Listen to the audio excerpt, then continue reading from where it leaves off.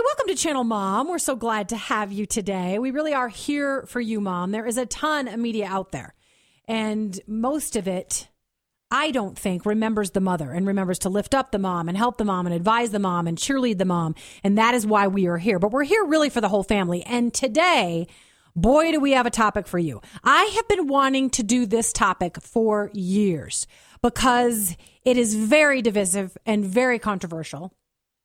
But we can find a place of resolution and peace, in my estimation.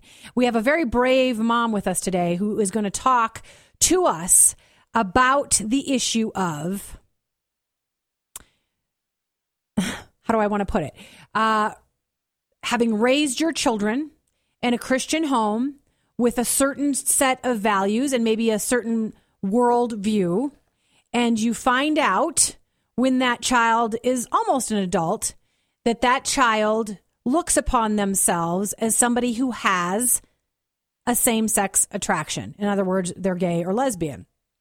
What are we to do in the Christian community, let alone what folks do in the non-Christian community? Now, a lot of people want to stereotype us, and that's one reason that we've brought my friend Lori Wildenberg on today. She's an author. She has been writing about instructing your children and raising your children with Christian principles for years. So this issue was a surprise to her, but she has tackled it, and you might be very surprised with where she has landed.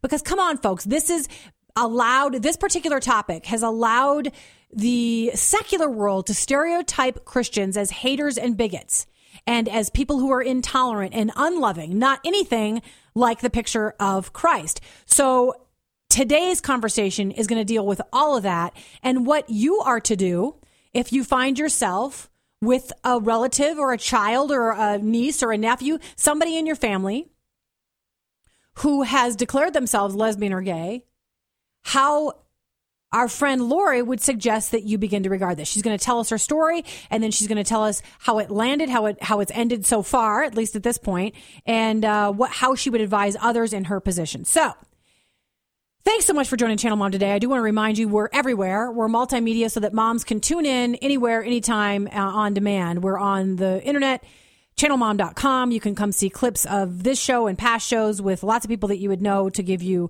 great advice and encouragement. Famous people, guys from Duck Dynasty, the Duggars from 19 Kids and Counting, Ruth Graham, Billy Graham's daughter, Dr. Emerson Eggerichs, all kinds of folks you would know with great advice, but also folks you wouldn't know who have equally good advice for the mother and also for parenting. We don't just focus on parenting, but today that's what we're going to do. So let me tell you a little bit about Lori Wildenberg. She is the co-author with Becky Danielson of Raising Little Kids with Big Love, and also her second book, Raising Big Kids with Supernatural Love. Really important stuff. Raising Big Kids is the one I focused on because I have a preteen and a teenager, and man, is it full of great advice. Just really sound good advice. Very easy to read.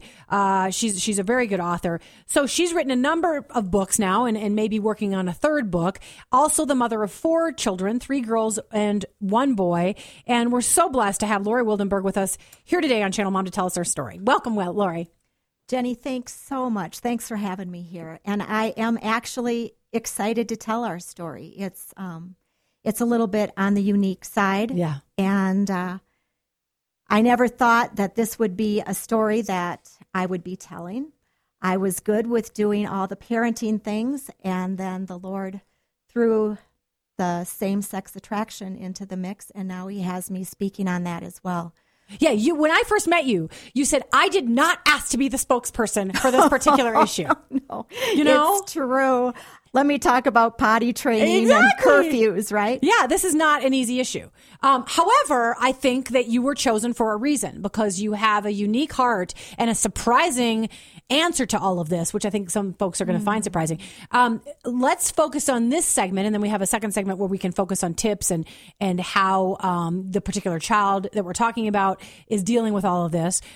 Tell us your story and how you found out that one of your children had a same-sex attraction. Just give a little background about why you have 4 kids. Well, we all know how that happens, but you do have some adoption as well. So go ahead and tell folks your story. So our first child we adopted down in Colombia, and this is the child that struggles with the same-sex attraction.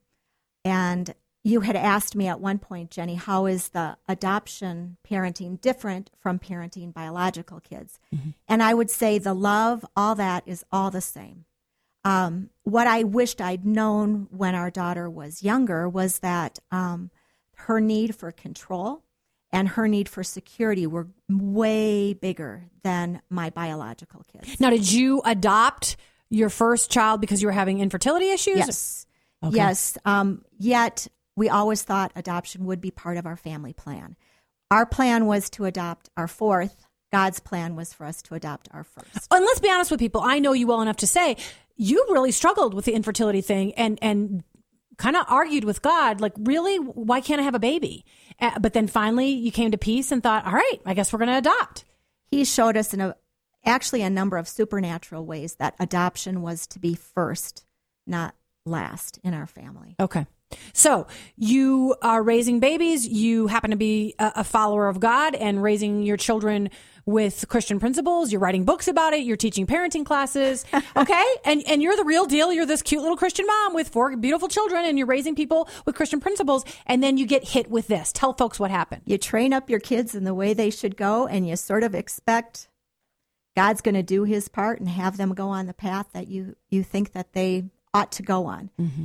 And when our girl was younger, she was watching Sesame Street, and we had a few moments where I knew they were God moments that I needed to pay attention to this. Mm-hmm. And she wanted to know which one of the characters were girls. And the only one that was the boring Prairie Dawn. All the interesting characters were boys, and all the ones that had all kinds of power were boys. And for an adopted child, power is big.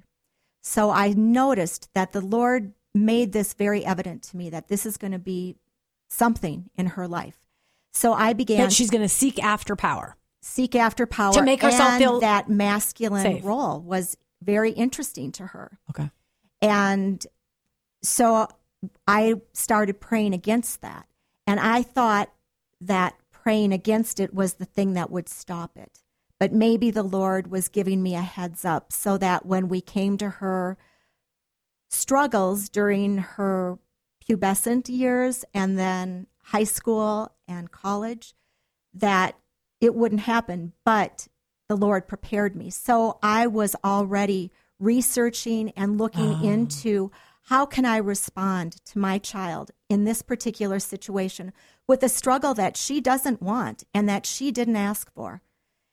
And when I came across, she fought this for years. Okay, so I want to interrupt you for a second. First of all, folks who are not Christians may not understand why this is a struggle at all for either of us to be addressing this. They say, okay, whatever, the child's gay or lesbian, don't you just accept that and move on and go to their wedding and, yippee-ki-yay, it's all good. First of all, no judgment here on this show. We don't say that gay people or lesbians are worse than regular people. It's not about that. It is about certain things biblically that we think say that lifestyle is not the best lifestyle or the acceptable lifestyle. However, never ever say shouldn't love, shouldn't accept. We're all sinners. We all have these problems of various sorts. This is how you regarded that. Is this is a problem? Okay, we only have about 5 minutes left in this segment. Tell me when she told you and what your reaction was. Well, she didn't actually tell me. I came across some information on Facebook, and she was in her sophomore year of college. I went to her dorm, drove a couple of hours, went to her dorm, and took her and her friend, who was her girlfriend, out for breakfast because I wanted to know who had captured my daughter's heart. Mm-hmm. And I wanted not to like this girl. I loved her.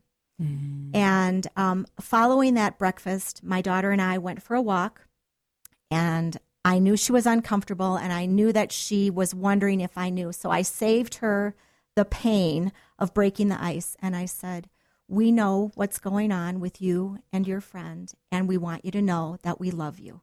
And she burst into tears, and she said that she thought that we would disown her. All these lies were in her head, that we would reject her. Mm-hmm. And of course not.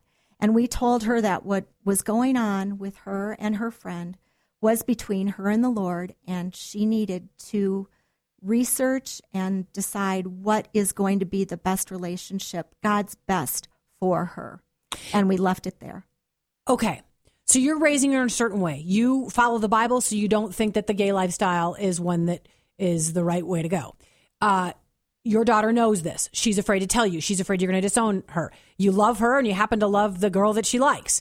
How does your daughter view this? Does she view it as a sin? How does she view it when she realizes that she's got this kind of attraction?